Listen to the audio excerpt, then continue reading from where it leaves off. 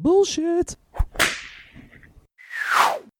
It's the No BS Marketing Show. I'm Dave Mastovich, CEO and founder of Mass Solutions, the world's only no bullshit marketing firm.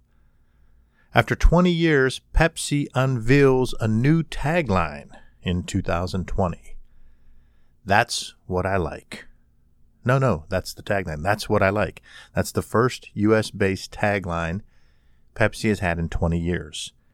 I always have an opinion on company taglines because at Mass Solutions, we help companies create theirs using the Big Idea Advantage, our trademark system that's based on the information we've gleaned from the Brand Analyzer, another process that we have as part of our intellectual property here at Mass Solutions. We take all the information we've collected to create messaging that speaks directly to our clients' target markets. And we do that through the 4-5-6 segmentation model, which is a proprietary system that we use to quickly help companies see more clearly their specific target markets with multiple variables.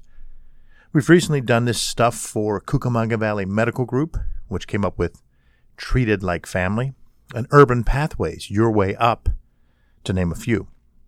So when I saw that Pepsi unveiled its unapologetic tagline, That's What I Like, I started thinking about whether or not I like it.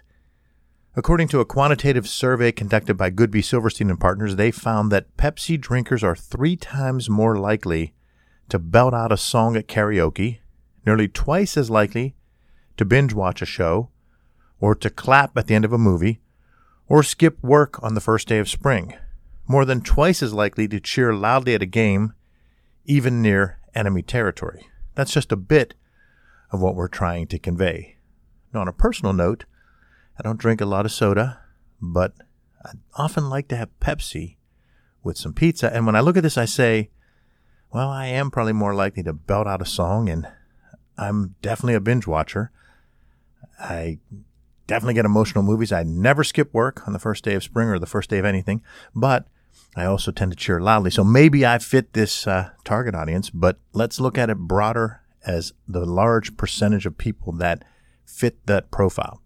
The research showed that target audience is comprised of bold individuals, and their goal was to create a tagline rooted in these truths about their customers.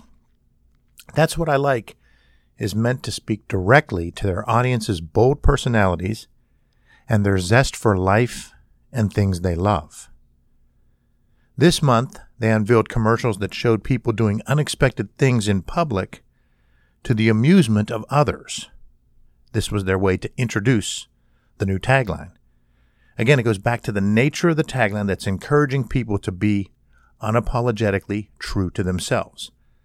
That's What I Like is broad enough that it's giving Pepsi room to grow with their audience. I think the flexibility of the tagline is going to give the brand opportunities to get creative with their messaging and advertisements. For instance, leading up to Memorial Day weekend, the unofficial start of summer, they could possibly ask their fans what they like to do during the summer through a social media marketing campaign. They could encourage people to share a picture, video of their favorite summer activity with a Pepsi can or bottle in the frame and use a branded hashtag in the caption.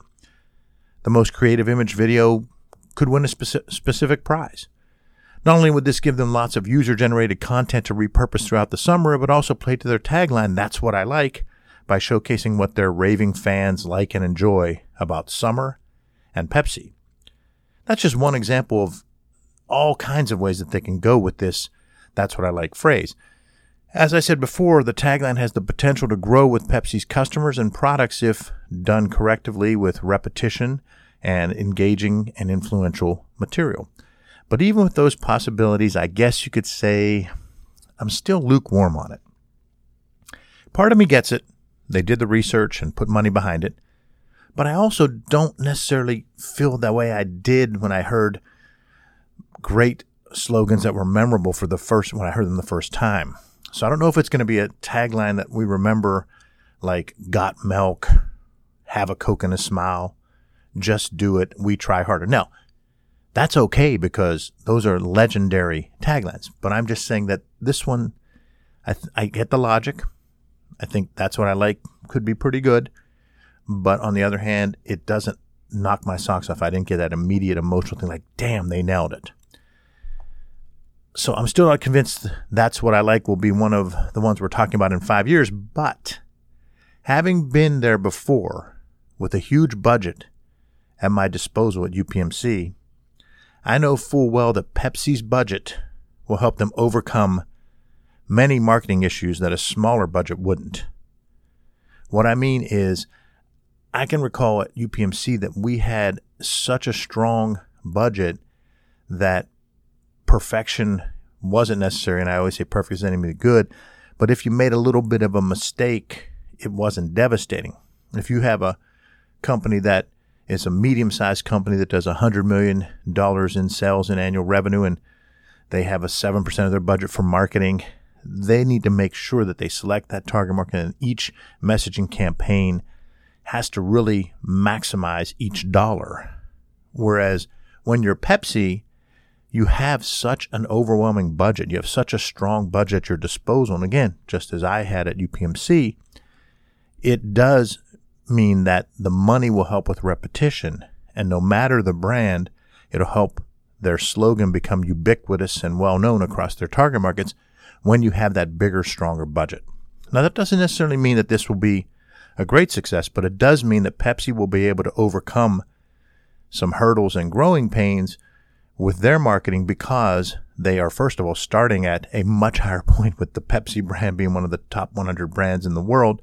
And number two, they have the budget behind it. Number three, they have a huge team internally and strong ad agencies and all this behind it. So the chances of anything that Pepsi or McDonald's or Nike does being a failure on a marketing standpoint is slim.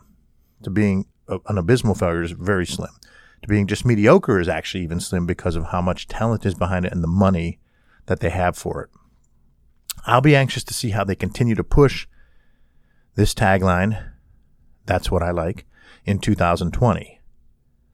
Thanks for listening to another episode of the No BS Marketing Show, recorded from our studios in bold, beautiful downtown Pittsburgh, Pennsylvania. Remember, ask yourself, what's the big idea? And build your story around the answer. It's all about bold solutions, no BS.